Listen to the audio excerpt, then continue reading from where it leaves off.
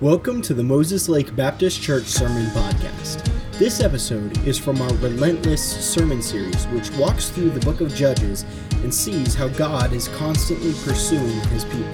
We hope this episode will be an encouragement to you, and we'd love to hear how God used it in your life. But we've been going through this series, and really it's been a series understanding that God never gives up on his people. Aren't you thankful for that? Man, God, he's not going to quit on you. God's not going to give up on you. God's not going to say, I'm done with you. You know what? There's times in our life when we certainly step back and say, God, I can handle this. I can do that. God doesn't do that to us. He's continually one that seeks after us and pursues us. And the book of Judges just outlines that for us so well. The book of Judges helps us to understand God's grace and God's mercy. And as we come and we find our place today at the end of the book of Judges, chapter number 3, we're going to remember, and I want to just kind of get us all on the same page, that the children of Israel, they have now been in the promised land for a number of years.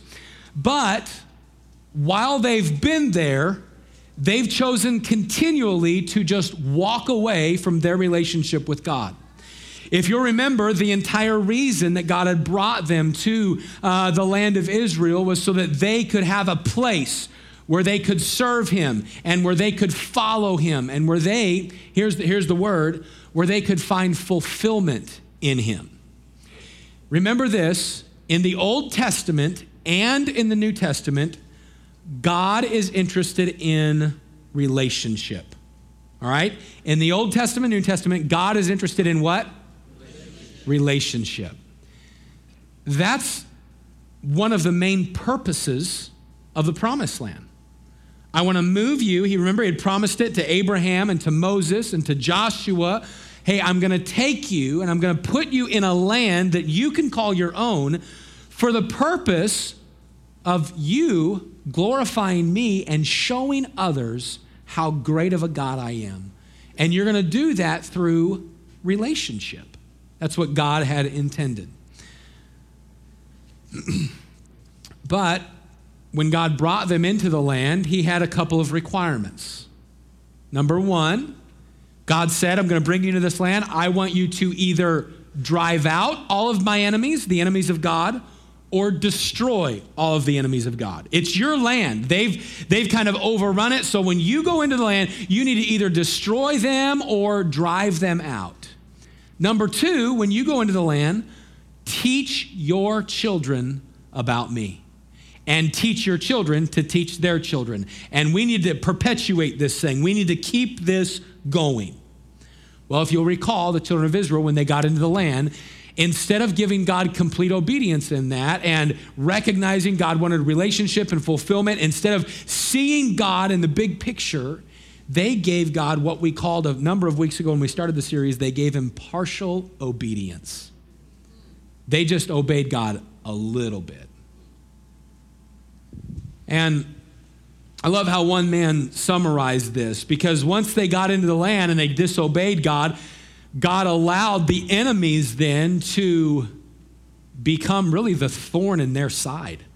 All through the book of Judges, we're going to see all of the people, and you do the study for yourself. Don't just take my word for it. If you go read Judges chapter number 1, it lists out all of the ites, Amorites, Canaanite, Hittites, Perizzites, the Philistines aren't the ites. Anyway, they're the only ones that don't qualify as ites, but all the the Perizzites, that works. Anyway, they're all there. If you go read chapter number 1, and you follow through the rest of the book, you find the people listed in chapter number 1 that they didn't destroy. Those are the very people that become the thorns in the flesh, in the side of the people of God. And it causes the people, Judges chapter 2, verse number 12 or verse number 14, it says that there rose up a generation that didn't know God and sought after the gods of the Amorites and the Perizzites and the Amalekites and all the ites. Well, why did they do that? Why was there a generation that did that? It's because they didn't drive out or destroy the enemies, and they didn't teach their children to continue following the Lord. I said a moment ago, I love how one man put it. He said this. He said, the time was intended to be an era of advancement and fulfillment for God's people. By this time, they should have been fully enjoying the promised land, but their inconsistency in obeying God and their imitation of the idolatrous culture around them led to failure. Let me give you a simple thought. This is even part of the message. Here's the truth. This is a truth all throughout God's word. We can choose to follow our plan or to submit to God's plan. And when we choose to follow God's plan, God says, I can use that and you will find fulfillment in me. Will there still be challenges? Yes. Yeah, Daniel was in God's plan and yet he got thrown into a lion's den. Shadrach, Meshach, and Abednego were in God's plan and yet they got thrown in a fiery furnace. Joseph was in God's plan, yet he got betrayed and sold. Are there going to be hardships? Yes, there's hardships. But there is always, mark it down, there is always fulfillment in surrendering to God's plan. Because here what we have, when we surrender to God's plan, we find fulfillment with God. When we follow our own plan, we still have struggles. We still have challenges. We're just doing it on our own without God. I don't know about you, but I don't want to go through trials without the Lord. I was talking with Jason this weekend, and one of his family members said to him, Jason, you just seem to be handling this a lot different than other people. And Jason and I had already been talking about it because of the Lord. I've talked with many people. Mrs. Honeycutt, this last Friday, we were just talking about it. Last Friday was 4 years since Dawn went home to be with the Lord. And I remember traveling through that with Mrs. Honeycutt and watching Dawn those last few days. And you know what? God's grace was all on her. And we go around the room. I talk about Miss Anita. I talk about Jim Kimball with his wife. We go around. We talk about Craig McLean and Miss Patty over here. Listen, people say, I can't imagine going through this without the Lord. When we surrender to his plan, God always shows up. He always does. Well, the children of Israel, they had not surrendered and they were doing their own thing. And the Bible helps us see all of this, but the great verse, Judges 2:16. It's a wonderful word that starts the verse off. Judges chapter 2 and verse 16, here's the word, nevertheless. Nevertheless.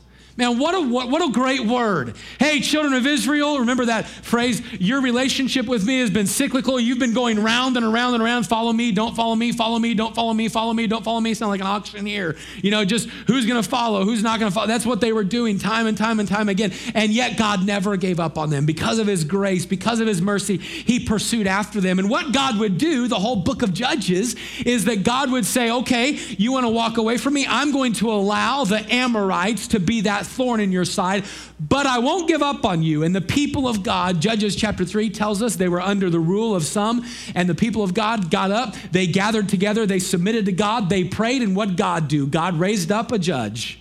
His name was Othniel. Remember we talked about Othniel? Really, Othniel the courageous, Othniel the warrior. That's what we call Othniel the warrior. Why? Because he just goes in and he was the one that he just got up and just took the land. And God told him, I'm going to use you. And the Spirit of the Lord came upon him. Othniel surrendered to God and God used him to help the people of God turn back to the Lord.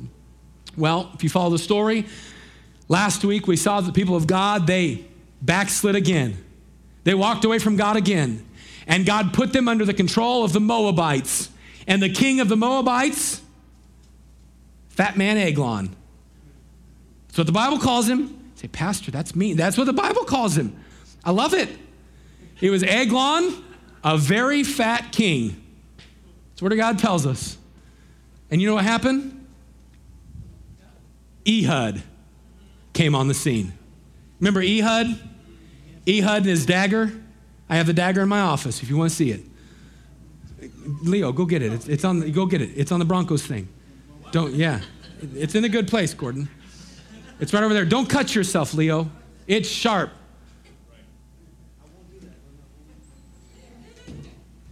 You remember last week, Ehud? Ehud had an 18-inch dagger. And what did he do? He was a willing servant that he took his 18-inch dagger. He went to the king. He said, hey, King Eglon. Remember, Eglon was oppressing God's people for 18 years. The people prayed. They asked God for deliverance. God rose up Ehud. Ehud comes in, says, oh, king, I got a message for you. And the king kind of leans forward. Oh, what's your message? And Ehud takes out his 18-inch dagger off of his left hand and takes it off of his right leg. And the Bible says he thrusts it in. And when he thrusts it in, it goes all the way in. It didn't just go in up to the handle. It just, his stomach just literally, I think it made that sound too. Swallowed right up, got his bowels. So the Bible says that the dagger went in and the dirt came out. And it's not talking about dirt that's found on the ground, all right? His bowels came out. Man, what an awesome story. You say, well, what is the story of? It's a story of grace. Pastor, that doesn't sound a lot like grace. No, it was a story of grace. Why? Because God's people needed God to show up. God showed up when they asked. But here's what God used. He used a willing servant with a sword. And last week we saw that there's Eglons in your life. There's sin that tries to control your life and the flesh that tries to cause you and I to be a servant of sin. And yet you and I, we're given a sword. Oh, we're not given this. We're given this. This is our dagger. This is our sword given to us to defeat our Eglons. And so we looked last week and we saw Ehud and we saw Eglon. And this week, we're coming really to one of my favorite judges. You say, why? I'm not going to tell you yet. You just have to see for yourself. So let's stand together and let's go to Judges chapter number 3. And we're going to read verse number 31. Judges chapter 3 and verse number 31. Here's what the word of God says. It says, and after him, the him that we're talking about was Ehud right there. After him was Shamgar, the son of Anath, which slew of the Philistines 600 men with an ox goad, and he also delivered Israel. After Ehud was Shamgar, the son of Anath, and he slew of the Philistines 600 men with an ox goad. You know what an ox goad is? I'll show you. It's just a pointy stick with a paddle at the end. It has a point on one end and a short little 2-inch or 3-inch paddle on the other end, or just a knob. And here's Shamgar, used of God to kill 600 men with a pointy stick. I love it. It's going to be great. We'll see it together. So let's pray and ask the Lord to help us. With our heads bowed and our eyes closed, why don't you take a moment and just ask God to speak to you this morning. You can pray something simple. Of God, please speak to my heart. God, please speak to my heart. And then commit, God, as you speak to me, whatever you speak to me about, I'm going to listen to you this morning. Dear Lord, I want to come before you and thank you for the word of God and how you use it in our lives. I want to pray, Father, that you would help us as we tune into it. I pray that you'd capture our mind and our heart this morning. God, I pray if there's someone here that does not know that if heaven is where they would spend eternity, they don't know that. I pray that today would be the day they come to know you as their personal Savior. I ask you, God, that as we go through the word, that you would use the word of God to challenge and strengthen each of us, and Lord, to change us. Thank you for what you're going to do. It's in Jesus' name we pray. Amen. You go ahead and be seated. As we start this morning, I want to ask you if you've ever known somebody who just had really, really ridiculous excuses. You ever known somebody like that? Some of you might, be bumping your spouse. Hopefully not. But know somebody who just has the ridiculous excuses. We all could probably think of someone that, back in grade school or whatever, why didn't you do your homework? Well, the dog ate my homework. Okay, that's one of the oldest, lamest excuses. There's a lot of people who give lame excuses, ridiculous excuses. I looked up some of the most ridiculous excuses given for things, and I want to share a few with you. I looked up one about excuses, or just saw this, excuses for getting out of a date. Supposed to go on a date. Lame excuse number one. My dog's been suffering from depression, and I think we really need some time together. I can't come. Lame excuse number two. Micah actually used this in college. He said, I have a friend who's going to be on Who Wants to Be a Millionaire, and I'm their phone a friend. And you know these shows, the phone could ring at any time, so I have to stay home tonight. It didn't work too well because they got married, but I looked up some excuses for getting out of work. This one was actually used, and I don't know if it was true. If it was true, it's not lame, but if it's not, it's lame. A bear is in my yard, and so I can't come to work because I'm too afraid to go outside. Lame excuse number 2, I can't come back today.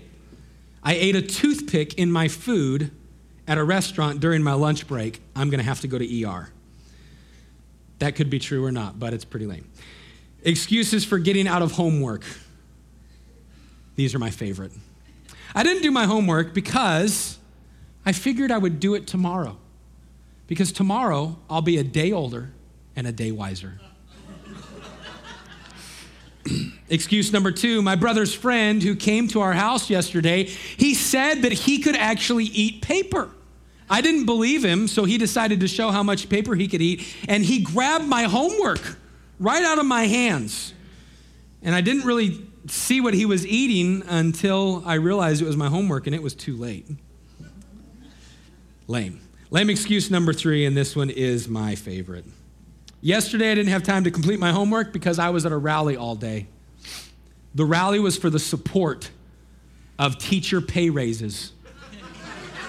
So you have to understand, I had to be there. I was supporting you. I love that one. Listen, we've all known people, those are all silly, I understand that, but we've all known people give lame excuses, silly excuses for things. This morning, I'm going to present to you a case that you and I, as believers, as followers of God, we often submit to God lame excuses. We give God ridiculous excuses about why we can't serve, why we don't give, why we won't witness to someone, why we can't be a right spouse. Why we give God some lame excuses. And so today we're going to be challenged with this title, this thought: no more excuses. Let's quit making excuses. Because we're going to see someone this morning, Judges 3:31, Shamgar, who was a man of no excuses. I want you to notice a few thoughts with me. First of all, today, I want you to see a universal problem. A universal problem. As we come to Judges chapter number 3 and verse number 31, we find the children of Israel, they're under the rule of the Philistines again. Or under the rule of the Philistines. This actually be the very first time that we find the Philistines mentioned in the book of Judges, other than in chapter number 1. So this is the very first time that they're actually in control. Well, here's what you read about. We read that Shamgar, he was the judge after Ehud. If you go to verse number 30, verse 30 tells us that when Ehud was the judge, there was rest in the land for 80 years. So Shamgar would be that little short period right after Ehud's death before Deborah and Barak, whom we'll learn about next Sunday morning. But Shamgar, the Bible tells us that when he came on the scene, the people of Israel, they were oppressed by the Philistines. These Philistines, these would be a people that would be just to the west of the Jordan River and all of that right there, the Sea of Galilee, and this is the Dead Sea on the south side. And so this would be the Mediterranean. And so Ashdod, Ashkelon, Gaza, this would all be Philistine territory. Now listen, remember when Joshua came into the land, God told Joshua, this is your land, drive the Philistines out. But they didn't obey all the way. They didn't drive them out. So now the Philistines are kind of that thorn, if you will, that I said earlier. Now, we don't know about what the Philistines were doing, but we just know that they were the enemies of God that were there. And because they didn't drive them out, they would have to deal with the Philistines, not just this time, but for centuries to come and still into this day. We know that when the Philistines were in control, people were fearful for their lives. We know specifically during the time of Shamgar that people were even afraid to travel because of the Philistines. You say, how do we know that? If you turned over 2 chapters to Judges 5, you would find Deborah singing a song about the Philistines and Shamgar, and this is in a song of praise to the Lord. But here's what she says. In the days of Shamgar, the son of Anath, in the days of Jael, the highways were unoccupied, and the travelers walked through byways. The inhabitants of the villages ceased. They ceased in Israel. You say, Pastor, what does that mean?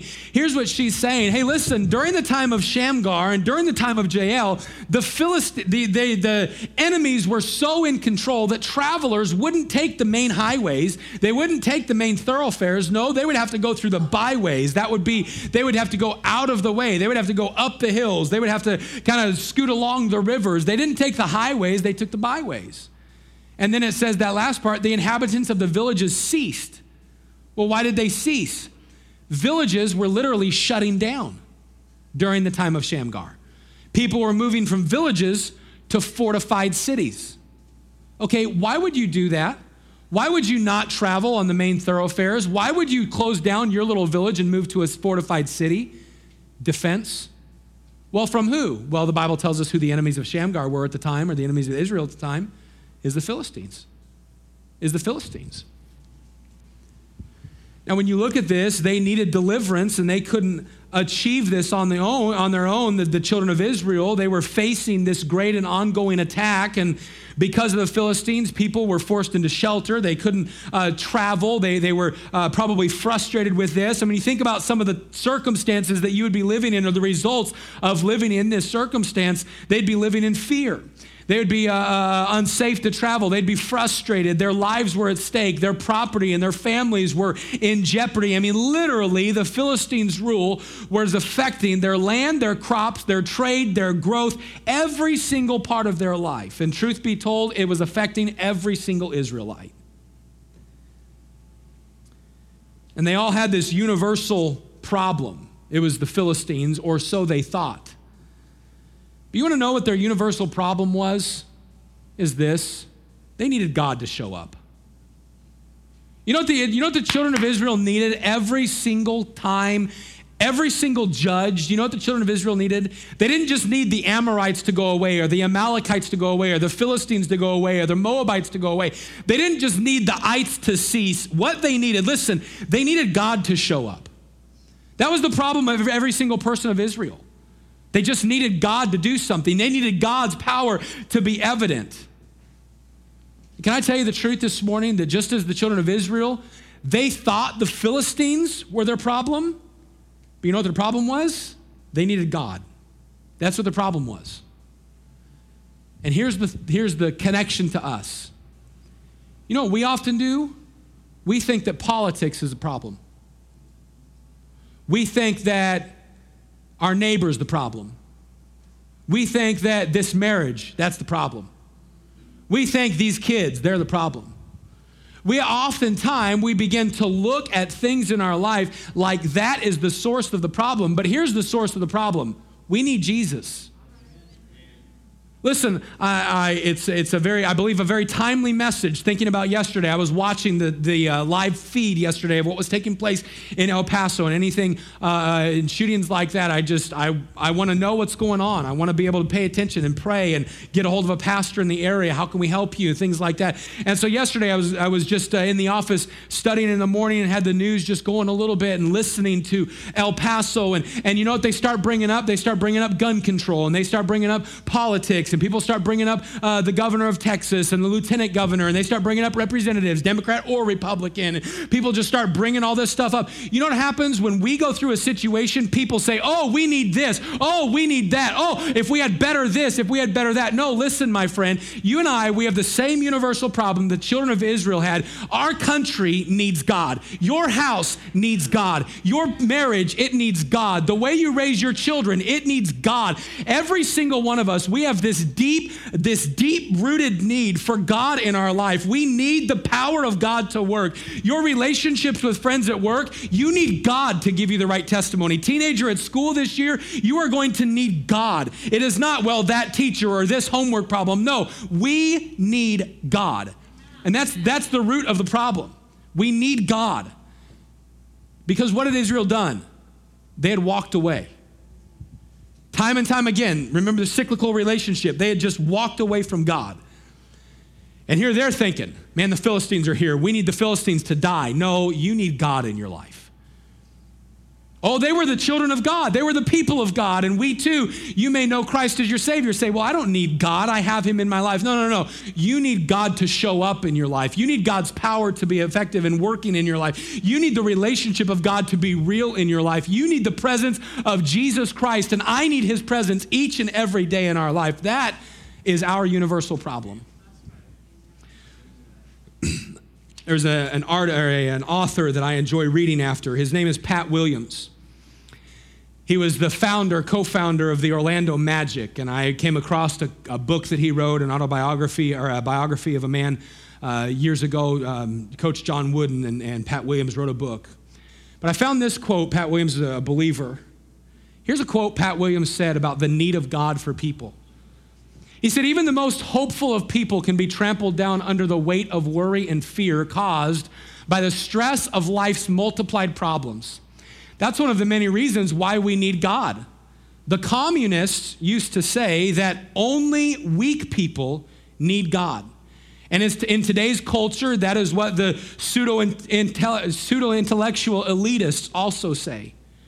But the truth is, everybody is weak. Therefore, everybody needs God. Man, listen, it is a universal problem. We all need the power of God to be at work in our lives. We need it. Lord, I need you. I love the focus on, he didn't know I was preaching this today, but I love the focus on the need. God, I need you. We need him for salvation. Did you know you can't go to heaven without God? Well, my good works. No, you can't go to heaven without a relationship with God. You can't go to heaven unless there's been a time in your life where you've trusted Jesus Christ as your Savior. Well, I've been baptized. That can't get you to heaven. You need God. We need him for salvation, but then after you trust Christ as Savior, you know what you need? You need God. I need God every day. I see a universal problem this morning, but I want you to notice, secondly, an unlikely person. An unlikely person. Our universal problem is that we need God. Our unlikely person is this man, Shamgar. Here the children of Israel are. They're under oppression of the Philistines, and they're in this deep need of God to show up and do something, and we find that God does just that. He shows up and he does something, and he does it through one man by the name of Shamgar. Shamgar. We don't have Shamgar anywhere else in Scripture except for Judges 3:31 and Judges 5, verses 5 and 6. Or 6 and 7, whichever it was there. So we don't know much about Shamgar except for what he did, which we'll look at in a moment. However, we are given some things about Shamgar that we often overlook. And I overlooked them until studying for this message, found out some things that's super cool and interesting. It says that Shamgar, he was the son of Anath. Anath. While his father's name, Anath, may not mean much to us, it has some interesting connotations when you take it in the context of the time and of this account. I want to tell you a couple things real quick. The children of Israel, when they came into the land of Israel, they didn't drive out the enemies, so they lived among the enemies. One of the enemies that they lived among, Judges chapter 1 tells us about 5 times, I believe it's verse 23 all the way through verse 31, or maybe verse 24 through 32. It tells us about the children of Israel living among the Canaanites. The tribe of Naphtali, Asher, I think Gad, and Reuben. There was about 4 or 5 of the tribes that lived among the Canaanites. The Canaanites worshiped a goddess whose name was Anath, A-N-A-T-H.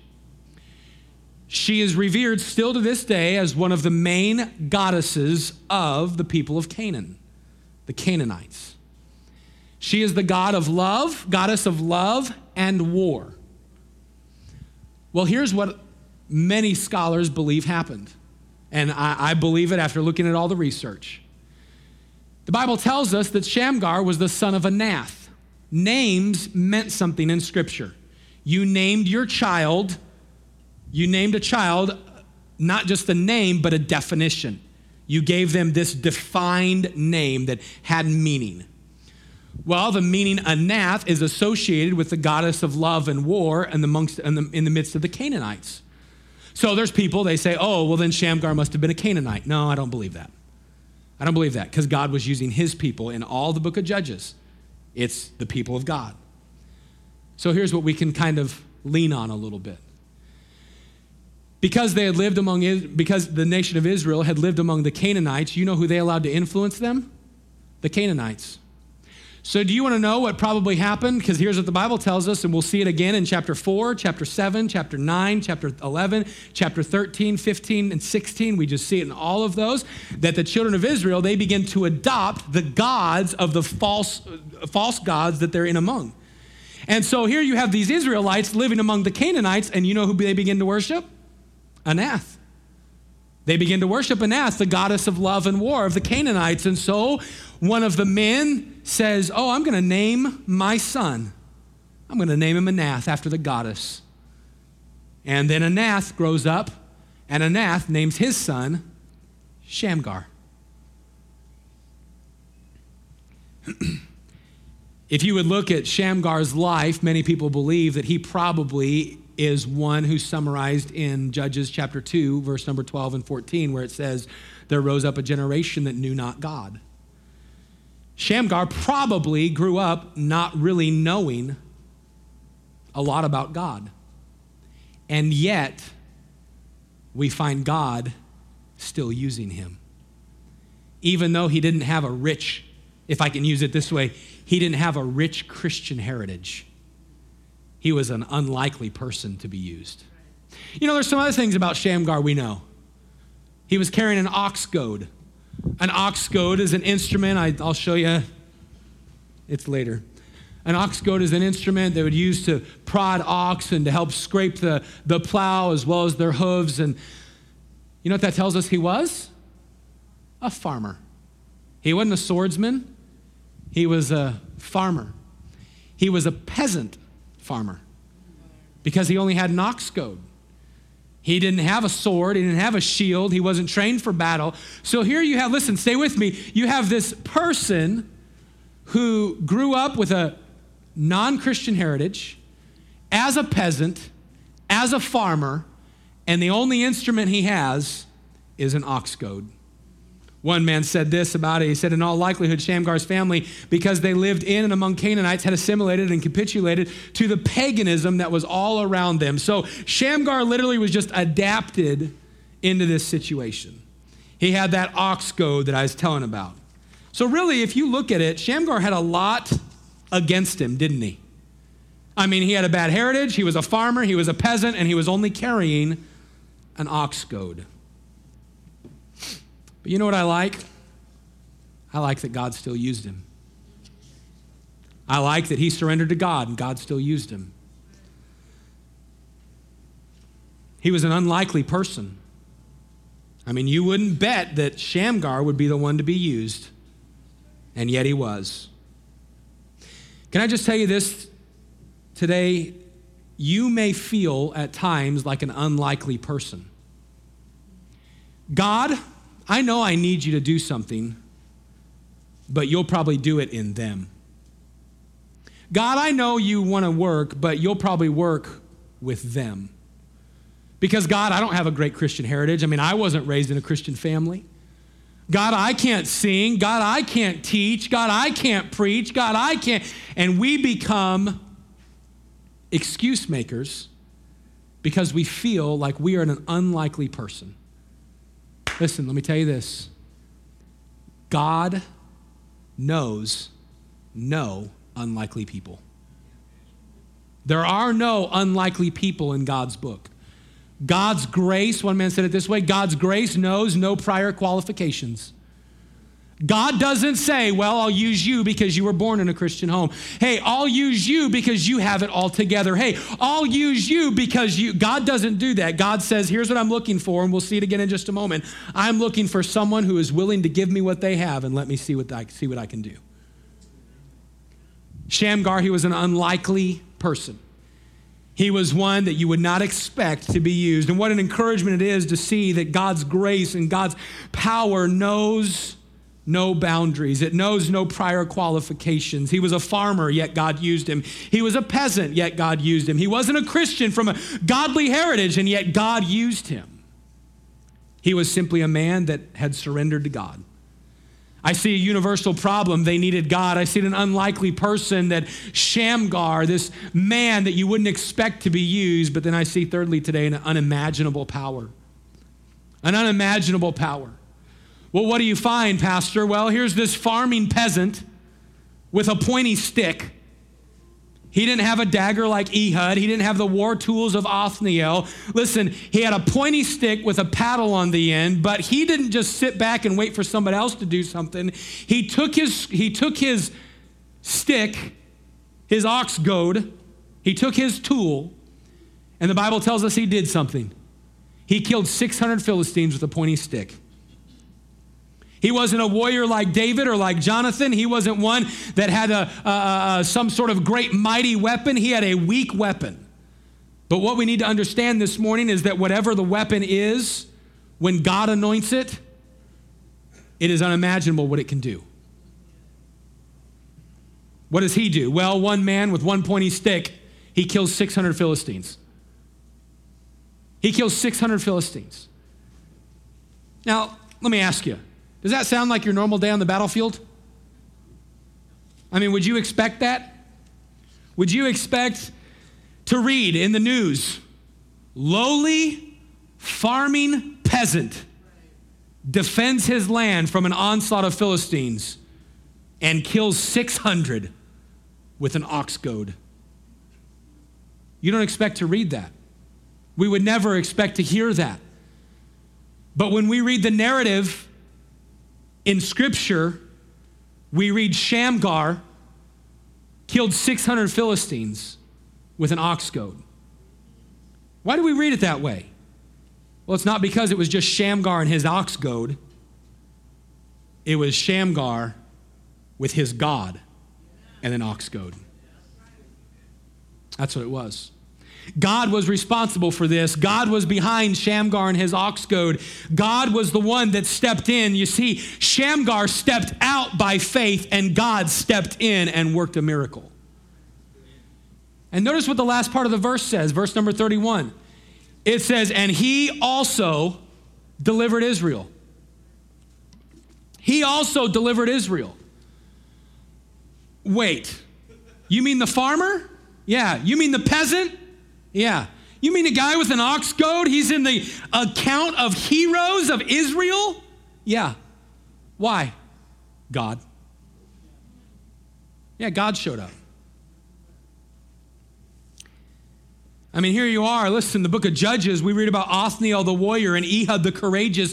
We're going to read about characters like Gideon and the most famous judge that people know, Samson, and his strength and his might. We're going to read about all of this, and we read about all of their accomplishments. And yet, listen, you know what? Every one of them, you want to know the short little testament? They delivered Israel. You know who also has that? Shamgar. And in the middle of this entire book is one little verse about a simple farmer with a pointy stick. And he too delivered Israel. What a great thought. Shamgar must have known what God had said to Joshua. One man of you shall chase 1,000 for the Lord your God. He it is that fighteth for you as he hath promised. You see, somewhere along the line, Shamgar, raised in the home of Anath, raised in the home of perhaps one who either his parent or his grandparent was a worshiper of the goddess of Anath, we find that this man, he at some point surrenders to God, and what does God do? God uses him to deliver Israel. Man, an unimaginable power. God truly showed up. I see this morning a universal problem. They needed God. An unlikely person, Shamgar. An unimaginable power, God showed up. But I want to close today by discovering what I've titled an undisputed principle. An undisputed principle. Listen, this is the very simple truth that I want us to walk away with today. Shamgar was not some great person, some special person. Shamgar did not have a lot. But here's what we read. We read that what he did have, he willingly surrendered to God, and God showed up. Shamgar willingly surrendered to God. He gave God what he had, and God showed up. God used the life of Shamgar to show his power to generations. Listen, we are here literally thousands of years later, and what are we reading about? Shamgar. This peasant, this farmer. Can I tell you this morning, we just said it a second ago, but the main thing this world needs is not political changes, though we may think that. The main thing this world needs, the main thing you need at your workplace is not a pay raise. We don't need more handouts. Our country or our culture doesn't just need more medication. We don't need more groups or more agencies. We don't need more counseling. We don't need more things. We don't need more hobbies and more money and more houses and more cars. No, what we need is we need Jesus. We need the power of God. I mean, this world, your neighbor, your family, your kids, your spouse, your enemies, your acquaintances, the strangers that you meet, they need Jesus. What do they need? They need God's changing power in their life. But here's what here's what they're going to see it in. They're going to see it in someone who says, I am willing to be used. I am willing to be a Shamgar. I may not have much. I may not be from a Christian background. I may not know a lot of people. I may not have my 15 minutes of fame. I may never be famous on the internet. I may never be a billboard. I may never be known on television. But God, I want to be a Shamgar with a pointy stick that just clears off an area and says, I'm going to do something for God. That's what your family needs, is for you to say, I'm going to be a dad that raises my children for God. Lady, that's what your family needs, is a wife that says, who cares what everybody else is doing? I am not going to sell out. I'm going to be a Shamgar with a pointy stick that says I'm going to clear out an area for God. You know what you need, and what our city needs is a church that says we're not going to be a church that just pacified with, well, we just had a few folks today. No. Listen, we're going to knock some doors. We're going to go out and hand out some tracts. We're going to do the end of the city outreach. We're going to get 20,000 hand invitation out and reach 30,000 people through social media. Let people know there is a church that says, hey, we are a Shamgar. We may not be much. We may not be a lot. We may not have a lot, but we have a great God, and I want you to meet him. That's what our country needs. Listen, you look in this word of God and you see Shamgar. He is an unlikely person, but there was a universal problem, and God showed up and showed an unimaginable power. So what's the undisputed principle? You give it to God and watch God work. That's a principle in Scripture. You know, Pastor, I would serve, but I can't sing like Micah. Man, you hear him? I can't sing like that. Hey, listen, you give God some worship in the pew and watch what God does. You don't have to come up and be a choir and sing a special. You worship God right where you're seated. Well, Pastor, I could never get up and preach like Dan. Listen, when he gets up, man, he just gets going, and he's got that, I don't know what he's got, but he's just got it. Pastor, I could never do that. Listen, you could lift up Jesus at the workplace. You could go across the street and knock on your neighbor's door and preach to them. Oh, you don't have to get up in their chair and yell at them. But you know what you could do? You just walk over and say, hey, I want to let you know I love you. And there's a God in heaven that loves you. Do you know him? Oh, but Pastor, I don't have much. Pastor, I couldn't give to a missionary or a building fund. Pastor, I can't even start tithing. Hey, why don't you trust God? Hey, why don't you listen to Veronica's testimony? I think it was last year, and she stood up and shared the testimony. I was scared, and a preacher got up to preach. I think it was my dad, got up and preached on tithing. And I said, all right, God, I don't have much, but I'll tithe with what I do have. And Veronica stood there, almost same spot, and in tears said, I can't even imagine. Listen, her words, I could not even imagine what God was going to do. Well, why was that? Because there was a person who needed God and said, God, I don't have much. I don't have a lot to offer. But God, I give it to you. What'd God do? He showed up. He showed up. Listen, we need the power of God. And I want to tell you this today, and if you miss anything, if you miss everything, don't miss this statement. It's this. God is not looking for worthy or successful people to demonstrate his power through. He is looking for willing and surrendered people. God isn't looking for somebody that he says, well, you'll qualify. God's looking for somebody that says, I don't qualify, but I surrender.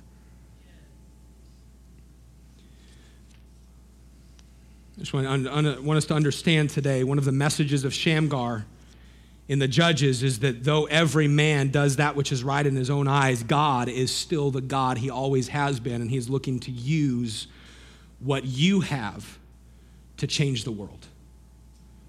Can I tell you, whoever you are, wherever you are, whatever you have, God has a place for you, and your limitations are not a problem to him. And we may not have genius or brilliance or gifts of speech or a melodious voice, but if you are in the hand of Christ, he can take foolish things to confound the wise. It's all through Scripture. That's why I call it an undisputed principle. God came to Moses and said, Moses, I'm going to lead you. Moses said, what? Me? I'm unworthy. And God said, what is that in thy hand? Moses said, a rod. He said, throw it on the ground. Moses threw it on the ground, turned into a serpent. God said, pick it up again, picked it back up, turned into a rod again. And with that rod, he split the Red Sea. And here's what the Bible says in Exodus chapter 4 and verse number 20. It is no longer called the rod of Moses. It is called the rod of God. Why? Because he gave him what was in his hand. He gave God what was in his hand. Listen, David, it was a sling. It was a sling. I don't have much, but I got a sling. I'll give it to God. God used it and slayed Goliath. For the widow woman in Elijah's day, it was just a little bit of meal and a little bit of oil, and it fed her family. For the little boy at the feeding of 5,000, it was just 5 loaves and 2 fish. Oh, they didn't have much, but listen, God can use anything. All we have to do is quit making excuses. Just surrender.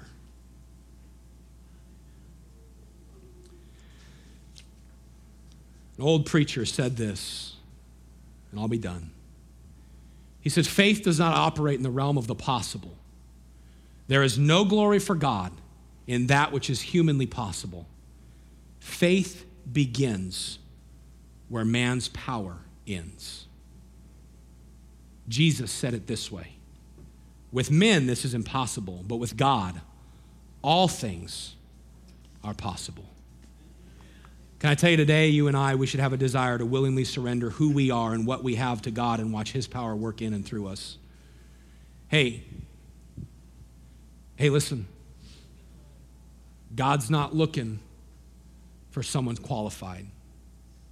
He is looking for someone surrendered. So I want to ask you this week, will you be a Shamgar?